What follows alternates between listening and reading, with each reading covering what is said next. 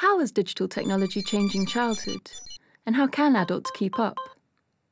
The entertainment and interactivity of tablets and smartphones has made them attractive to children.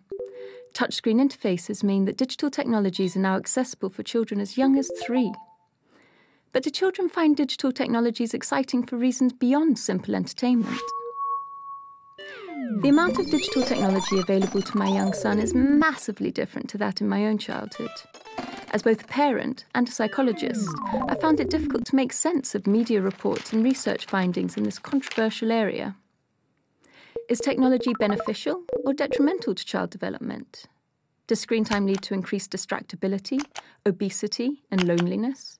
Or does it offer opportunities for autonomy and experimentation beyond anything imagined when I was growing up? As the generation gap widens between adults and children's understanding of new technologies, how will we protect them from the risks while allowing them to benefit from the opportunities that new technologies offer? Join in the discussion as we explore the different sides of this heated debate.